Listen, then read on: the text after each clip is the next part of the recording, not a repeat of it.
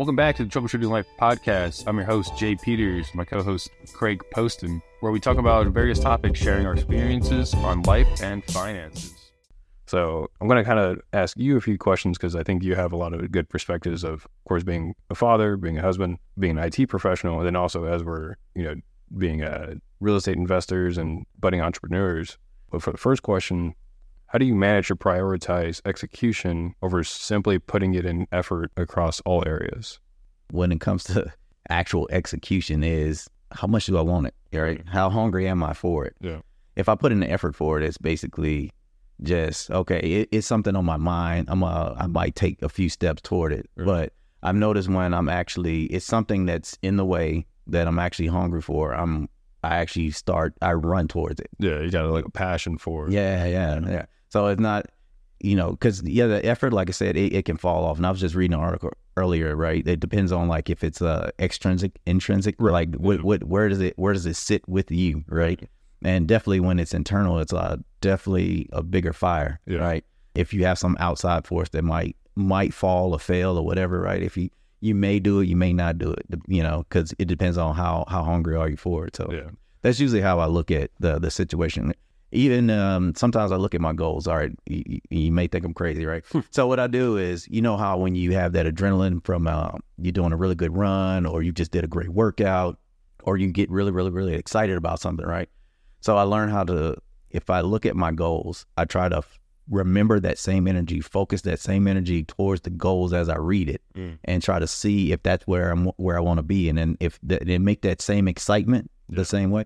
Yeah, so like it's ways I try to turn the hunger on, right? Yeah. So because of, again, you can have a set of goals, but that don't mean anything, right? That'll be your effort, right? Yeah. The writing of the goals, that's their effort. Yeah. But the actual execution is you trying to go after it. Like where does it fit in your life? Why would you want to do that, right? Yeah. Yeah, trying to actually put it, like you said, fit in your life.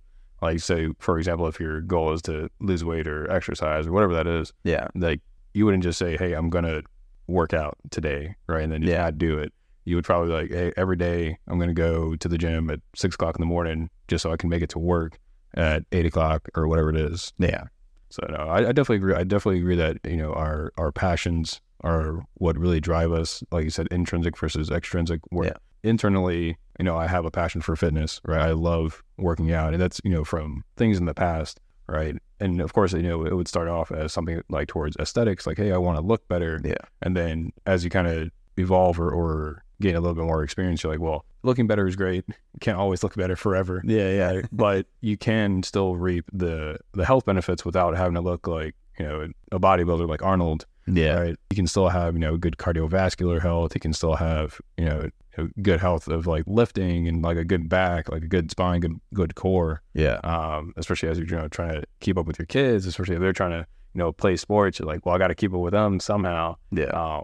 So like it becomes all those things over time become like your internal value of wanting to stay fit and be someone that's healthy. Yeah. So going into the next one now, this one's kind of specific to real estate. Would you be able to share an example of a real estate project where effective execution led to substantial returns, even if the effort seemed, challenging? I mean, right now I'm still at the beginning, so all of it seems challenging because really it's more the mental thing, all right, where I'm trying to tell myself this is the right thing to do.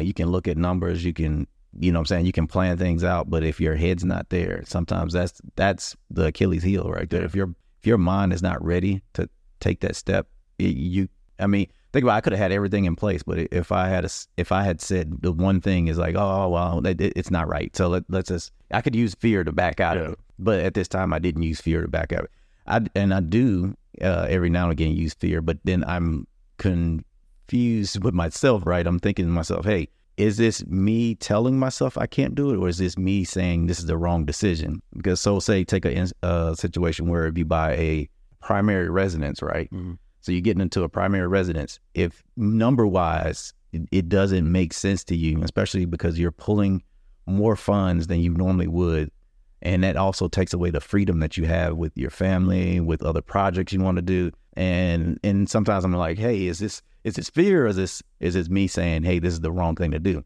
And then I go back and forth, and I go like, you you run down this certain list, and then you go like, okay, well, actually, no, that doesn't make sense because I'm going to put out way more money on this primary resident than I would on this investment property, which actually will in return give me something. Right. So lately, my brain when it comes to investments is like, okay, let's do it. Let's look at everything and then let's do it. Make a decision. Yeah. And I think that's me wanting to make good decisions. One of the things I try to think about is, especially as I get older, is like making good decisions, better decisions than I did last time around. Right.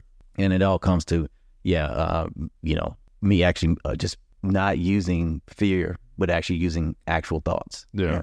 I think that's good because that's part of learning. So like if we were to like describe learning or define learning, it's literally like the same situation, but a different behavior. Yeah. Right. As in, I've gone through this before. These were the results. What can I do differently now? Yeah. Right. And that's basically what learning is. As in, like you said, like if you purchase a property and for whatever reason it went awry for whatever reason. Yeah. Right. You could just say it was fear, it was the market, it was whatever it was. Yeah. Instead of like looking at it logically and saying, no, well, these were the actual circumstances that were surrounding it. Those circumstances may or may not exist now. What do I do now? Right. Out of all this information I now have. Yeah. So that's pretty much, when it comes to that. So I haven't had anything that's like, I guess, super challenging. And like I said, it's more me. It's not necessarily the situation, because I guarantee you, if it was somebody else who's already been in that situation and go like, oh, that's small. Yes, I got it. You're going to spend, thousands of dollars to get that fixed. But that's in the long-term scheme of things, that was small, right? Yeah. So then that's kind of like how you have to look at it, is down the road. Will you get this money back? Most likely, especially if you keep the home for another 20 years or whatever. Yeah. You're going to get the money back. Yeah. No, definitely. And a lot of people that haven't invested in real estate, and I was definitely this way in the very beginning, where they only try to see the value of real estate for cash on cash return, as in what rent can I get versus the amount of mortgage that I'm paying, right? But they also don't look at the appreciation of the rent. They don't look at, if you're like a real estate professional and actually doing this type of stuff, then you can write off like tax deductions, stuff like that. They don't see the additional ways that a property can provide value. And I didn't either, right? Yeah. But until I actually went through it. So kind of going through like how like real estate and execution kind of worked for me is that when I was looking for a property, I'd been looking for a property for like 2 years. Yeah. Right. For my very first property. And I always wanted either like a multiplex or something to where I could house hack. Right. I ended up going with a single family home because I saw a video of someone doing a single family home and renting out the rooms, and that was very profitable for them, and it was easy living for them as well. Yeah. So that was like something I was like, oh crap. Like it was just new information and maybe it wasn't new information. It was just a different perspective on certain information, where it was still house hacking. It was still the same like basic principles, but I didn't see that that way. So, and I just like did it. I was like, this is a nice place. The master's downstairs, there's 4 bedrooms upstairs. I can just rent those out and I could cover my mortgage and then some for that place. So I was like, and I think what happened for me, like to really swap from just, trying to do something to actually doing something and doing the execution portion, was that I just did something. Yeah. Right. I had to, and it's not like it didn't make sense, like money wise or number wise, it did. It's just that it wasn't like, maybe my criteria was like too high, where like I wanted like a certain amount of money. Like I wanted twice the amount of money that I would have to pay for the mortgage, which isn't ideal and not very, or it would be ideal. It is not realistic, especially in current markets, right, where you're not going to get twice the amount of mortgage from at least a traditional way of renting out. So, but like for me, swapping from that effort to execution was trying to just do the execution, right? Yeah. Just do the execution first, and then, it definitely does shift your mind. And I think it makes things go a lot quicker because your thought process isn't from, well, what if? It is what I know happened. Right. And it's like the saying is like, if I knew then what I know now, that's a true statement now. It's not, well, I never invested in real estate because this, and this. It's because I did invest in real estate, and this is the outcome, and this is why I will or will not continue to invest in real estate. Yeah. That's a good point. And another thing that how I make some of the decisions. I was listening to, it was this female at the Real Estate Investment Association networking. Yes, I'm trying to get the words out. Basically, what she was saying that she does is she keeps her rent low because she doesn't care about the cash flow. What she cares about is the property. She's like, I get people to pay off my property. So she doesn't care about the cash flow. She's looking at the long-term appreciation and what the house is going to be worth later on. Yeah. And I think one thing that I kind of learned was you'll know how much or how wealthy someone is or how poor someone is by the time horizons they talk about. Yeah. Like, so like there's a difference between someone asking you if they could hold money for like a day. Yeah. Right? Or if they could get $20 for the week or for a month, whatever it is, right? Yeah. Whereas someone talks about a year and then they start talking about decades. Yeah. Right. Of like how their money is making money. Yeah. I think it speaks volumes on where their mindset is of like just the overall growth of maybe not their portfolio, but like of like economics in general. Yeah. So yeah, I kind of take that in consideration when I'm looking at properties now. It's not all about the cash flow, because in reality, right, if you learn how to balance out your life as it is before this happened, before you made this purchase, then you should be still good after this purchase is done, after you've done the renovations, things like that. So I think in reality, it really is how you take care of home. Yeah. And it makes it easier to invest. Yeah.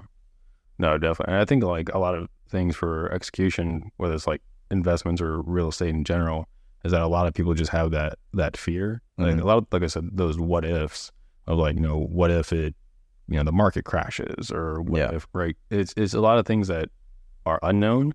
And I used to be I'm like a proponent of like, well, I just don't know. Yeah. Right. So what I started doing was like, well, I want to know. Right. So I'm just going to jump into it. Yeah. Like head first and just figure out, like, if it burns me, it burns me. Cool. Like I'm at an age, or I was at an age where I was like, I still have so much life, or that's not ever guaranteed. But from my perspective of, where I was at, I was like, I have so much life to live.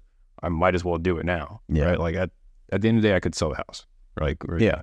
Like I could just liquidate the asset. Like, what is really the bad thing? Especially when you have equity already in it, so you won't be upside down when you sell. So so and that's just how I look at it, and I started looking at things like time horizons a little bit differently, as well as in like, what does my life look at instead of just like the next year? What does it look like in the next decade?